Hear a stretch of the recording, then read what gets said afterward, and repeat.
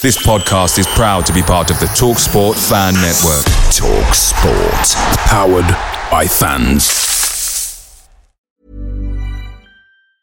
And there it is, that's as good as it gets on this stage. Nissan Townstar EV strikes again. It's an unstoppable van, unstoppable.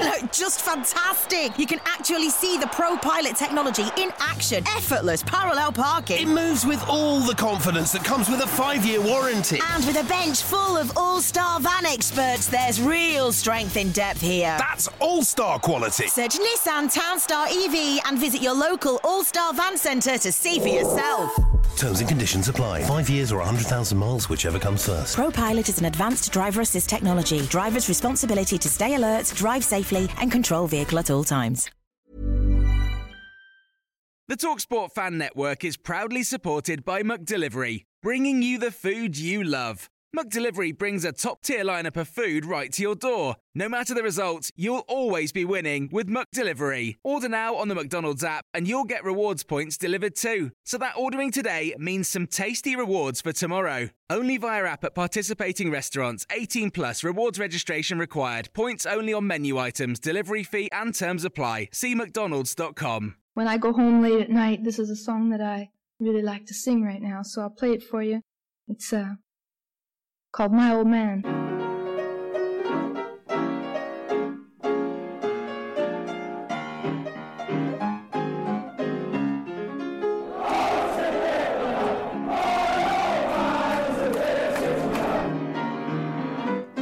Re-question whether my tweets give pressure to team to face any pressure and go through is requirement to succeed. So I'll keep tweeting to fans.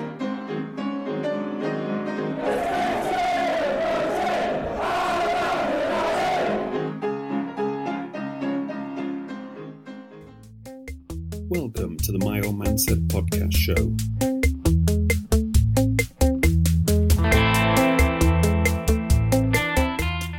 I'm David Michael, the editor of myoldmansaid.com. If I'm sounding a little different this week, it's because my war with technology continues. Last week it was a stolen mobile phone. This week a dead microphone, so I'm having to record this on my internal mic on my laptop.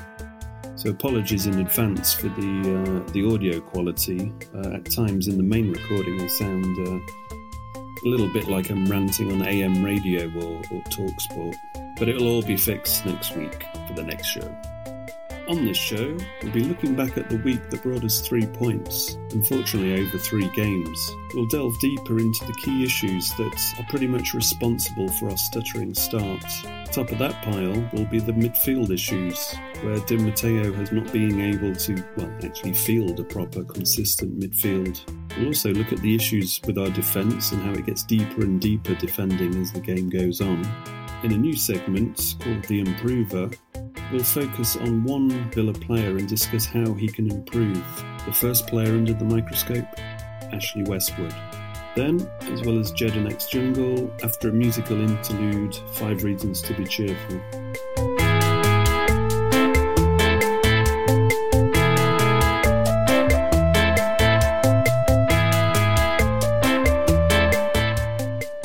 I just want to say a big thanks to Leighton, Zach, Andrew, Philip and the mysterious M. Wilson for becoming patrons in the last week or so.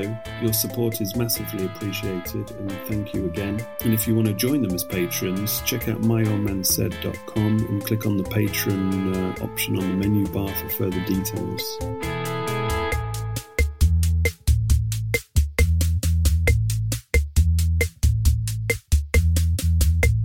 Again, apologies for the microphone issue. The other 2 guys' mics are fine. I was going to cancel this week's podcast, but as the saying goes, the show must go on. And joining me is Dan Rogers from the Villa Underground and Chad Wren from My Old Man Said. Welcome, gentlemen. Hello. Hello. So, Chad, does it feel good to be back after missing 2 shows? I'm delighted to be spending my evenings recording with you, sir. So what have you been up to? What's your sick note say? Your Tish Bowler sick note? Quite a hectic few weeks because I've been moving to university and spending every hour of every day of my life buying pot noodles from Aldi. So let's hope it's a good university and they instill some valuable knowledge into you, because you bloody well need it. The reason Chad's on the show is to keep us down with the kids and keep us vital with a younger demographic. So, gentlemen, the start so far, it's not exactly 6-6-6. It's all the eights. 8 games played, 8 goals scored, 8 goals against, 8 points, which, if you're asked, would that be acceptable after 8 points after 8 games before the start of the season? I think most fans would have been surprised and would have expected a bit more. I mean, I don't exactly think it's time to be calling for Roberto Di Matteo's head at the moment, like a few usual suspects have on social media. But what's your take at the moment, Dan, for the start? Because we got 3 points, but unfortunately this week they're in across 3 games. Yeah, I think we'd have perhaps been expecting a bit more, particularly, you know, having seen how we were starting to build up a bit of a head of steam. I think the thing for me with Di Matteo is he's not very visible on the touchline, and he also seem to go missing tactically during games as well. That's the real concern. I don't think it's a case of calling for his head. I think it's maybe saying what more could he have done over, you know, particularly the last 3 games to actually get us wins and get us over the line. And Chad, what are you feeling at the moment? it's definitely a sort of jittery start, and when you're looking above you at other teams doing well, it's not what you want at the moment. But we've still got plenty of games to go, and I think the fans that are calling for Di Matteo's head are pretty dramatic at the moment. You can sort of see why, because of the perfect summer we had with Tony Zia buying sort of the perfect players for the Championship with their experience, and he took the limelight off Di Matteo a lot. But now the limelight's on him to perform, and like Dan said, he's not a very charismatic or sort of vocal point on the touchline, so a lot of fans are expecting him to deliver tactically, which at the moment he's not. I think that's a good point about Di Matteo has been out of the limelight, and having got to this point where it has been a jittery start. I think the main stat is we've only won 1 game in 8, which the eternal optimists will say, well, we've only lost 2 games in 8, but we're looking like an Alex McLeish side at the moment with our 5 draws.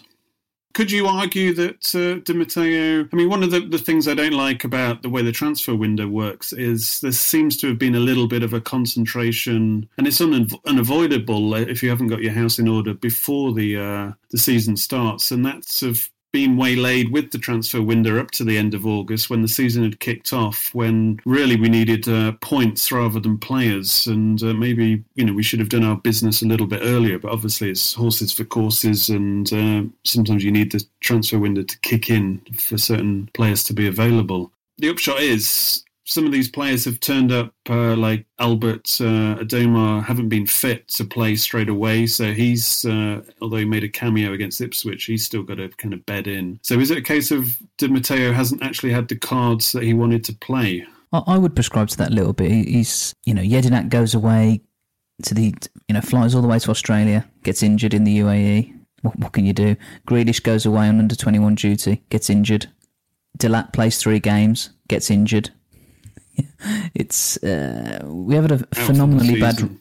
Well, and I saw some information today that suggests that he's, you're looking at 12 months before he can even get back into training potentially. It's a good job he wasn't a more expensive player, put it that way, in terms of investment. Well, exactly, but if anything, it serves to underline, particularly in that position as well. Just looking at Delat for a second, right back, we desperately needed a right back, and what are the odds that that would be the position where you sustain a long-term injury? Yeah, I mean, some people were talking up Bacuna after a few decent performances in the early games, but just looking at against Ipswich, his delivery is so wasteful that it's a major minus point in terms of the team in general. It's huge, and the other fact, repeating myself on previous podcasts, he is not a right-back defender. He will be tested week in, week out. And if you're the opposition manager setting your team up against Aston Villa, where are you looking for the weak link? You'd be straight down there, straight into the right-back position now, I think.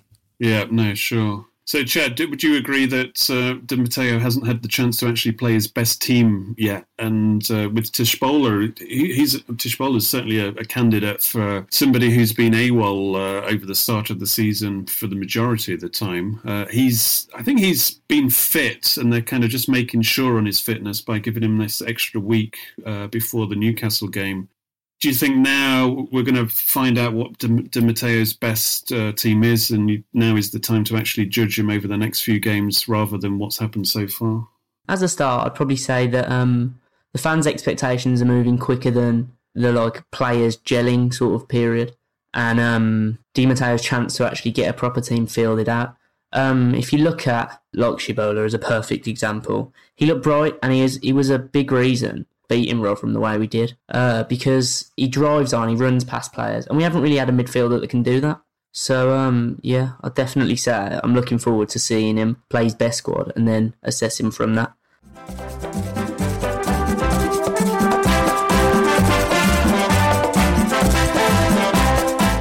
Welcome back to Jedinak's Jungle.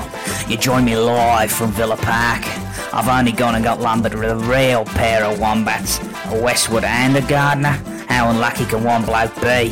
But what's that lurking over there? Surely not. Bruce, is that you, Steve? We weren't expecting you so soon.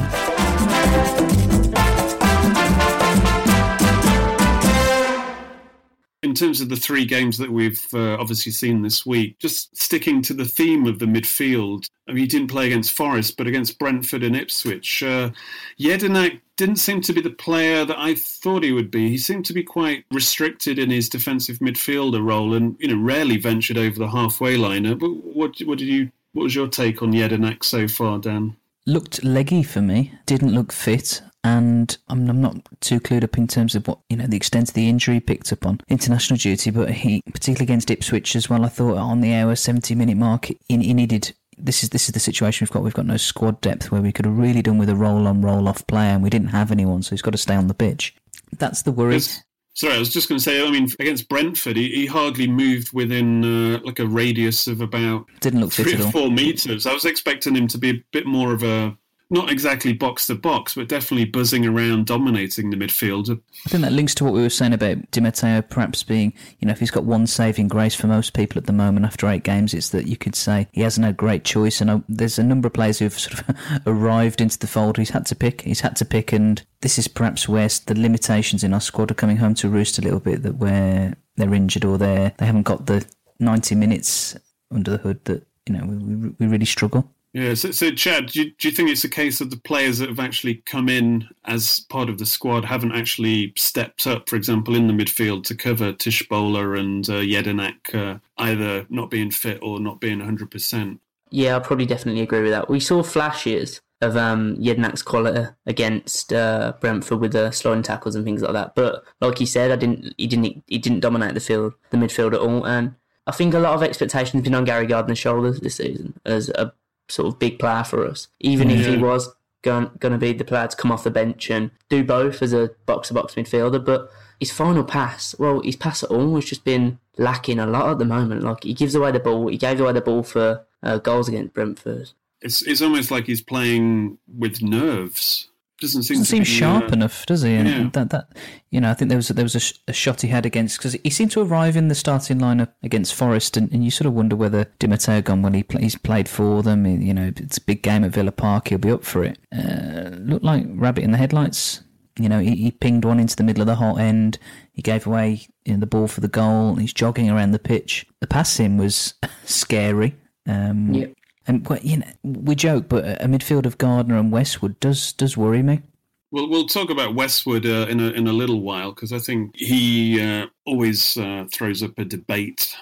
And there's still people who think he is a person who can be the fulcrum of the Villa midfield. But we'll get to that in a second. In terms of the 3 games that have passed since we last spoke, the Forest game threw up a discussion that after Villa had gone in ahead, and what happened essentially was Gestede came on, and then suddenly we were firing on all cylinders with all the strikers, and it seemed the best form of defence was to attack after we went 2-1 up, because we always looked the more likely. But certain people have said that Di Matteo should have thrown on another midfielder straight away as soon as Gestede scored the goal to put us 2-1 up. But there was still like a good 15 minutes or so left. I mean, what's your take on that? Yeah, I think it was subtler than that. I think word came out from the bench that we were quite happy. We were quite happy at 2-1, and we seemed to stop. We were absolutely on top. We were attacking. We were all over Forest, and when Gestede, and we scored 2 goals very quickly, they were on their knees, and then we just seemed to go, oh, that's it, and we went deeper and deeper and deeper, and this is something that's carried on through the other fixtures, where you think, hang on, what? Is this the natural way that the team's playing? It didn't seem logical from Gestede scoring that second goal at the Holte End to us suddenly going, hang on, we're done now. That's where my question mark for around Di Matteo comes from, really, that we had Forest by the throat and we seemed to back off. Yeah, I mean, just referring to the defending deep, what I noticed against Brentford, we were sat there, we couldn't understand why every time we were defending a corner, there was no Villa player at the halfway line, like no striker as an out ball. It was kind of like defending for the last 5 minutes, where put everybody in the box, but we seem to defend deep from the off, all the way through the game, which shortens the chances for obviously a counter-attack if you've got nobody standing around the centre circle. I think Brentford, they kept 2 back anyway, I think, until they realised, oh, hang on a minute, they're not leaving anybody up. Well, particularly when you've got a player like Ayew in the team, and I know he's not everyone's cup of tea and he can frustrate, but if the ball breaks, he's one of those players who's got the knack. He might not necessarily run the channel, but it's very hard to get the ball off him. He's normally dragging 3 or 4 players along with him. And that was the strange thing, particularly against Forest, where we just seemed to, it's like a switch went off and it was that, right, we're ahead, that's it now. And it was, I was sat in the Holte End, and it was so like watching an Italian football team from the 90s. It was unreal, where they'd got ahead and they just shut down. It was like Syria every Sunday afternoon where you go, this game's over now. So Chad, out of the 3 draws, which do you think was the best draw, and which do you think was the most kind of frustrating? I'd probably say the 0-0 was the best draw, the most recent game, because of the fact that Ipswich did a job on us so well that they almost battered us towards the end of the game, and we managed to hold on, even though I thought we'd break, for a bit of luck ourselves. And then it's quite tough to pick between the 2 other fixtures, I suppose. But I'd actually probably say Brentford, because coming into the game, despite them beating Brighton prior. Yeah. I saw it as a must-win. I saw it as we have to win this game to push on now. And we got our first goal, and we looked like it. And then we just completely sat back, shut down, and did the worst thing you possibly can. If you're up against a team, the best thing to do is keep the ball. We look like we're lacking on fitness a little bit anyway, and also we look completely clueless when it comes to any sort of counter-attacking for ourselves. And as Dan said, we just got deeper and deeper and deeper against Brentford, and I mean, I had the same feeling. I thought, despite winning, I think they beat Brighton 2-0, I still thought, enough to 1-0 up, it just thought that was going to spark us off to kick on. But as you stated, it just kind of reversed everything. We got deeper and deeper and deeper and didn't seem to have any drive to get a second goal. And, all it needed was a second goal and it was game over. Brentford celebrated that as if they won the Champions League. I think a few Villa fans were winding them up before the game on social media saying, who are you anyway? And you're a pub team, aren't you? And all that kind of stuff. So they obviously came fired up, but I don't think they were that impressive over the first 45 minutes or so. I think they're like a lot of teams that I say a lot of teams, we're only eight games in, but I think teams get to a point in the game against us and they realise that we've run out of ideas or fatigue, one or the other. My big worry is that this is a big tactical problem that we've got, that we get ahead or we get on top and then we don't actually know, is this a mentality problem for the football club? We actually don't know how to win football games. And I thought there was something strange about Kodja, actually, that coming into the team. He doesn't know when he's beaten. You look around the squad, and there's a number of players that always seem beaten by default. Still, we'll get to them later, I'm sure. But against Brentford, he scores a fantastic goal. Even against Ipswich, he was the man doing the running, and against Forest, Kodja absolutely terrorised Forest. I thought that was his best game of the 3 against Forest. Absolutely. All that was missing was a hat trick. Definitely. I think we're doing it forward wise, apart from sticking the ball in the net, because we've only had 8 goals in 8 games. The fact that we're 4th in the league in terms of shots, and Ayew is actually on average, the top. He has 3.3 shots per game, and that's number 1 in terms of forwards in the league, although he hasn't scored yet. And instead is somebody who, with the firepower we've got, is probably more of a guy to come off the bench. And he's in, I think it's whoscored.com who collate the stats. He's one of the players of the season so far in terms of the forwards. So it is a strange one. Is it just a case of they're not sticking the ball in the net, Chad? I suppose so, yeah. Ipswich was a stark contrast in the fact that we had so many shots but failed to get any on target. You look at that golden chance that RU had. If he was a bit quicker to the ball, a bit more on fire, a bit more clinical, then that would have been a 1-0. Yeah, I definitely do think it's that, because we have had the chances to put games away and we haven't yet. So, yeah, 100%. You're optimistic that it will come, or do you think it's a problem?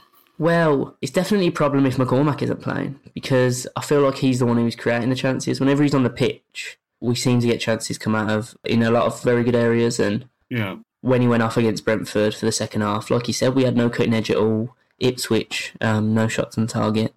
Yeah, so he's a big player. So if we can get him fit and get him running things, then I am optimistic. As well as the 1 win in 8 stat, the other big stat that's a concern is dropping 9 points from winning positions, which is obviously number 1 in the league at the moment. Where do you think defence factors into this? Because I thought they did a good job against Ipswich, because Ipswich's defence, I mean, they essentially parked the bus every time a Villa player got the ball around the 18-yard box. There was about 3 or 4 bodies in front of him, and once Villa had run out of ideas, then obviously, as we mentioned, Ipswich just went on the battered us in the last 5 minutes in that 8 minutes of injury time. And the defence actually stood up. Why didn't they stand up in the previous games, Dan? Well, I challenge the fact that they stood up against Ipswich. I know we went, we left with a point, but you know, I think back to the game, we were being absolutely battered, and we were saved by the post, which was good fortune, and a great headed clearance by Kodja. And there it is, that's as good as it gets on this stage. Nissan Townstar EV strikes again. It's an unstoppable van, unstoppable. Just fantastic. You can actually see the ProPilot technology in action. Effortless parallel parking. It moves with all the confidence that comes with a 5-year warranty. And with a bench full of all-star van experts, there's real strength in depth here. That's all-star quality. Search Nissan Townstar EV and visit your local all-star van centre to see for yourself. Terms and conditions apply. 5 years or 100,000 miles, whichever comes first. ProPilot is an advanced driver assist technology. Driver's responsibility to stay alert, drive safely, and control vehicle at all times. Life is full of what-ifs. Some awesome, like what if AI could fold your laundry? And some, well, less awesome, like what if you have unexpected medical costs? United Healthcare can help get you covered with Health Protector Guard fixed indemnity insurance plans. They supplement your primary plan to help you manage out-of-pocket costs. No deductibles, no enrollment periods, and especially no more what-ifs. Visit uh1.com to find the Health Protector Guard plan for you. Picture the scene. All of your mates around, you've got your McNugget share boxes ready to go. Partner this with your team playing champagne football. Perfect. Order McDelivery now on the McDonald's app. There's nothing quite like a McDelivery. At participating restaurants, 18 plus, serving times, delivery fee and terms apply. See mcdonalds.com. And Sissoko too. I mean, it's in an almost identical thing. And I thought what that exposed over those 8 minutes, because I think there was a period where there was 2 or 3 consecutive corners. The lack of height on our 2 centre-halves, that was the first time, I mean, you've mentioned it in some of the earlier podcasts, I'd not really thought about it personally, but it was the first time I thought, hang on a minute, because Ipswich loaded the box and we needed the height of our strikers, and this might be why we actually don't have anyone up the pitch as an outball, because we've got no height else. But why not leave, as we've already discussed, why not leave AU on the halfway line, because you get the ball to him and he can occupy he can occupy whatever's up there. I mean, maybe I just wonder whether we have to put the extra men back to compensate, if you know what I mean. The defence, it's a funny one, I think, especially trying to link it into what we've just been talking about in terms of goals. We don't have many goals around the team either, and that's what, you know, we have lots of shots, but if it's not our strikers scoring the goals, it's, you know, I was looking across before we started the podcast, no goals from defence or midfield. We need to play more as a team. Perhaps that's what the overriding thing is, and I've been wondering about this a little bit. That having gone through the last 3 games, are we suffering a little bit for having tried to get players in and gel them, and right, this is our promotion push? If anything, we look disjointed. Yeah, I think, well, as you know, as we've discussed, I think we look disjointed just because the fact that in no game has, for example, Di Matteo been able to play Grealish on the left, Adama on the right, and then Tishbola and Jedinak in the middle, which is defensively, it's the strongest midfield in the middle, and then it's the most balanced on the wings going forward in terms of creating chances. And if you've got McCormack in there to link up Adoma and Grealish as well, left or right, suddenly it's a bit more of a cohesive unit going forward. And we haven't, he hasn't been able to play that setup yet, regardless of who's up top. And you probably have Kodja there as the main number 9. I mean, playing Kodja out on the right coming in, I don't think is as effective as having him as the main man up front. Would you agree? I definitely agree with the statement that you said that Kodja doesn't look as effective from the right wing. I definitely think we should play him as a striker rather than a 2 on his own. I thought his link-up play was very good with his other strikers as well. But going on to that point about midfielders, and that he hasn't had the chance to fill the strongest midfield, and that is the strongest midfield you know. It's a worrying thought if Shibola is to get a long-term injury or be a sick note throughout the season, because I feel like our other 3 first-team midfielders are all defensively minded. Like, you'd think that Gary Gardner offers something, and he's shown himself at Nottingham Forest that he can score goals from midfield, but at the moment, him and Westwood look like for like in terms of the fact that they don't offer anything, that they will not beat a man. Yeah, I mean, Gary Gardner also scored goals in the academy and the youth team for Villa, and he was a great dead ball specialist, can hit a ball from outside the box, but he just doesn't seem to have the confidence to actually step up in the opposition's half and kind of dictate passes and also impose himself into these positions where he can get a shot on target. Well, the show's been a bit serious at the moment, but we're going to start a new segment. It's actually inspired by the club putting a video on social media where they asked the players which part of the game they should improve on. So we thought it was a good idea every week to have just one player, and we'll talk about how he can improve. And I don't think there's a better player to start with in terms of lifting the mood on the podcast than Ashley Westwood. Ashley Westwood, for the first 3 minutes of that game against Ipswich, was playing amazing. He was linking up midfield, switching play with long balls that were landing on a sixpence, and then he just became his own kind of negative self. Dan, how does Ashley Westwood improve to be an integral part of this promotion machine that we're trying to create here? Well, I think if we issued him with a compass so that he can go forward, for God's sake, I think that would be a fantastic start.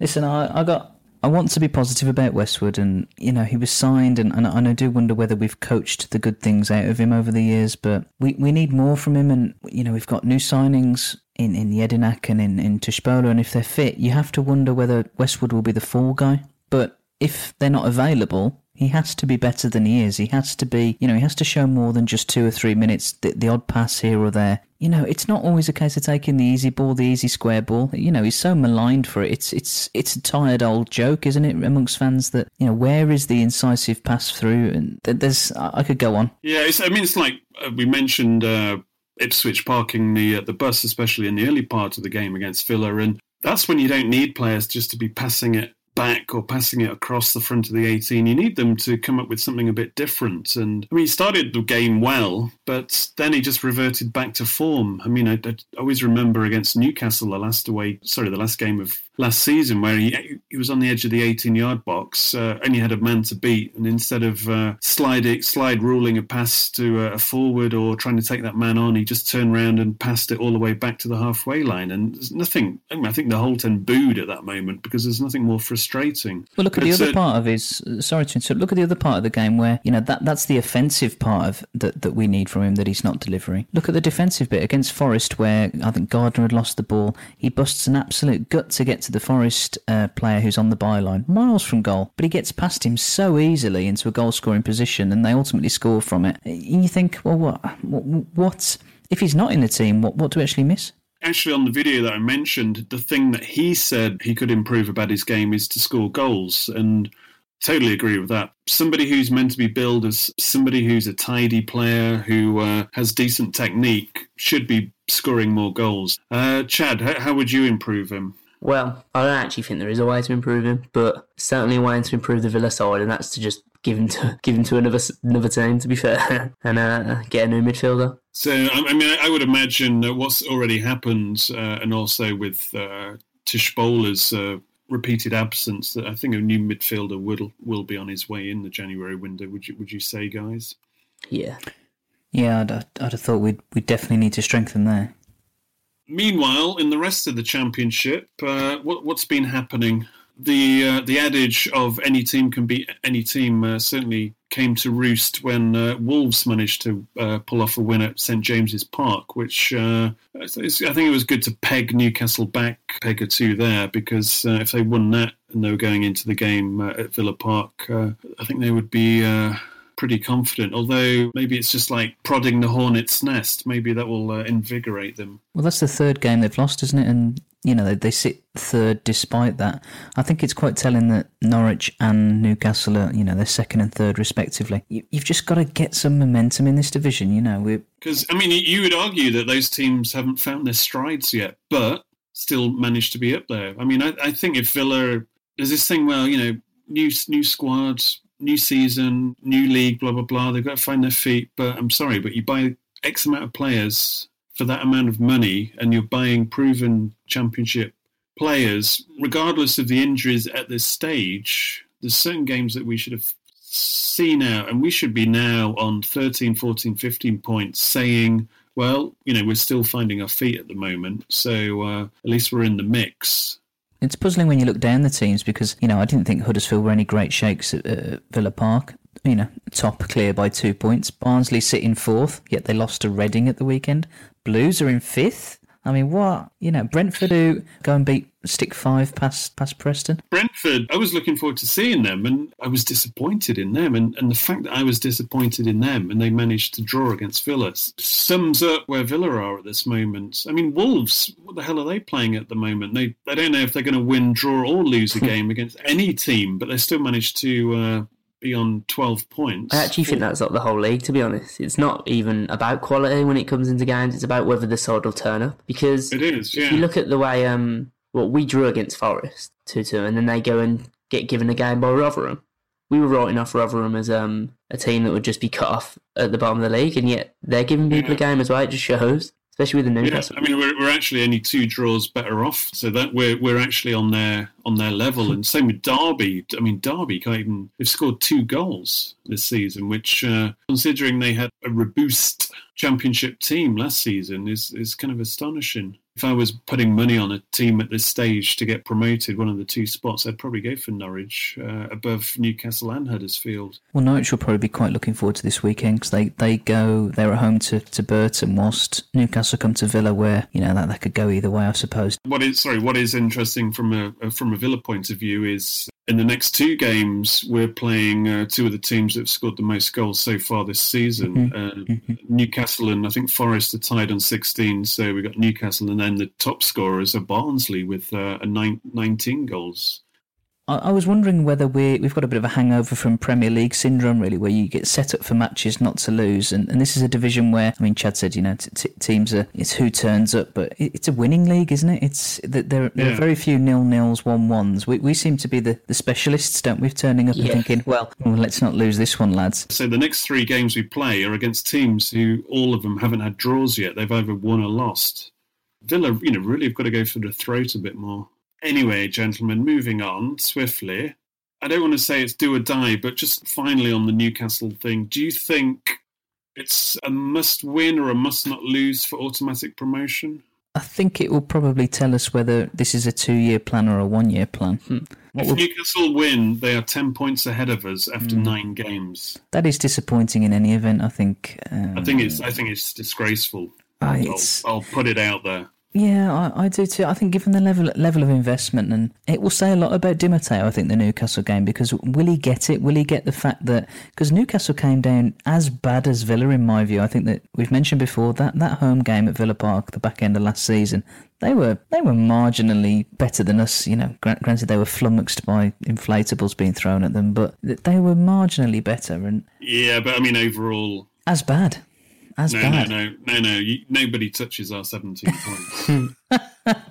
Well, we were playing the Lescott Joker card most of the season, so I think it'll be a real test. What you don't want to happen is Newcastle to come to Villa Park and absolutely spank us, and it could set the season onto a bit of a nasty tone, I think. Yeah, well, we'll find out soon enough. But I definitely, if we lose that, then forget about automatic promotion. And yes, it's only nine games gone, but when you're 10 points behind already against a team who pretty much would fancy their chances against any other team in this league. Well, this league's about statements, I think, and Newcastle have been making a lot of them recently, with obviously wins against QPR of such high margins, and it's time we started making ones to sort of show people that we are serious promotion. We've had a bumpy start, so let's turn it around now. It is a very big game, and also the fact that Newcastle have lost shows us the form is to beat them, and we'll have to rely on Di Matteo to actually show his quality in this game, because he'll have a lot of players back.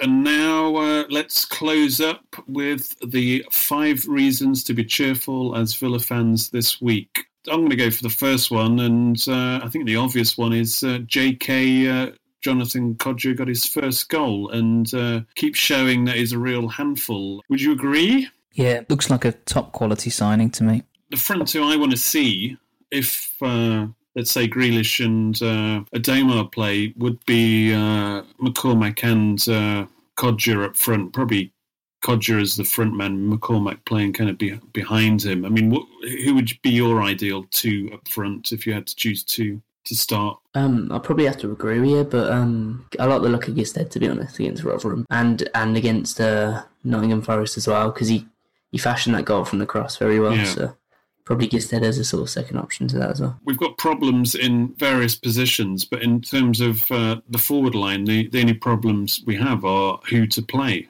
I wouldn't say it's an embarrassment of riches, but in terms of championship strikers, it's a pretty good problem to have, as long as you get it right. Who would you go for, Dan, if you had to choose two out of the 4? Oh, it's a refreshing problem, I suppose. Definitely Kodjia, I think, is the out and out, and it's got to be McCormack supporting for me, and I do like AU. But he's frustrating and greedy. I think McCormack's got to be the second striker for me. Yeah. Just the stat that AU has had, on average, the most shots of any championship player so far, and he hasn't scored yet. Kind of 8 games, no goals. To say a lot, and he's had 3.3 shots a game and still hasn't scored. Well, a lot of people tipped him to get at least 15 goals this season, to be honest, and think he'd rip up the league. But certain other football fans have said we got the wrong AU brother, but at least ours isn't injured at the moment. We've got that. Anyway, point number 2, anybody? Take the second one. I think we're still embracing social media, and particularly Tony, you know. I think scouting social media for feedback on Di Matteo after every game's an interesting supervision and appraisal tactic. And I do look forward to him sacking him via Snapchat, probably naked. So long may it continue. We started off the show joking about the supporters who are already sharpening the axes, but it's not out of the question. I don't think it's going to happen, but for example, if Newcastle win 4-5-0 and give Villa a real hiding, what do you think is going to happen in China? Anything can happen.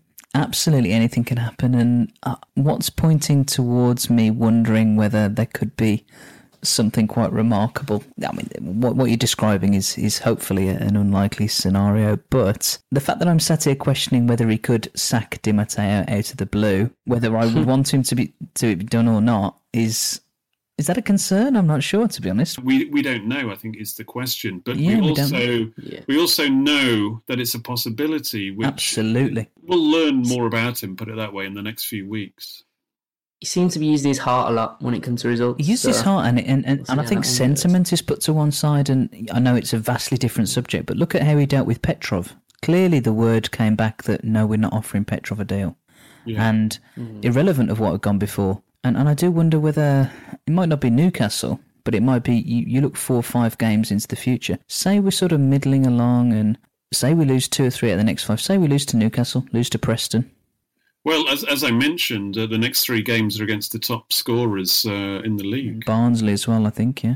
Barnsley are the top scorers. Barnsley, it's remarkable in itself, but, we say we come out the other side. Is it, knowing how quite gung-ho, and is it so far-fetched to think that if he doesn't get what he wants, he won't say, do you know what, I'll go and get Steve Bruce?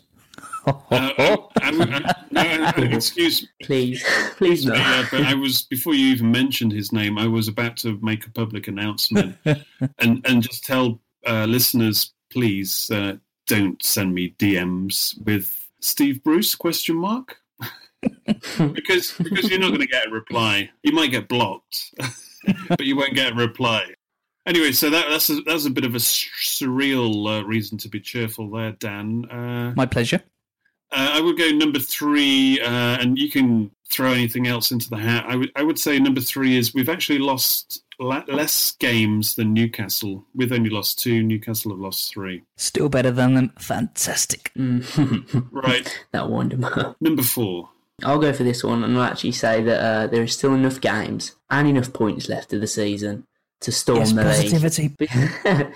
Do what I think one of the BBC West Midlands reporters has stated, that us and Newcastle are going to storm the league and we're going to finish second. So let's live in that world. That's also the world where Newcastle and Villa both finish on over 100 points. Yeah, it's fantasy. That world does not exist.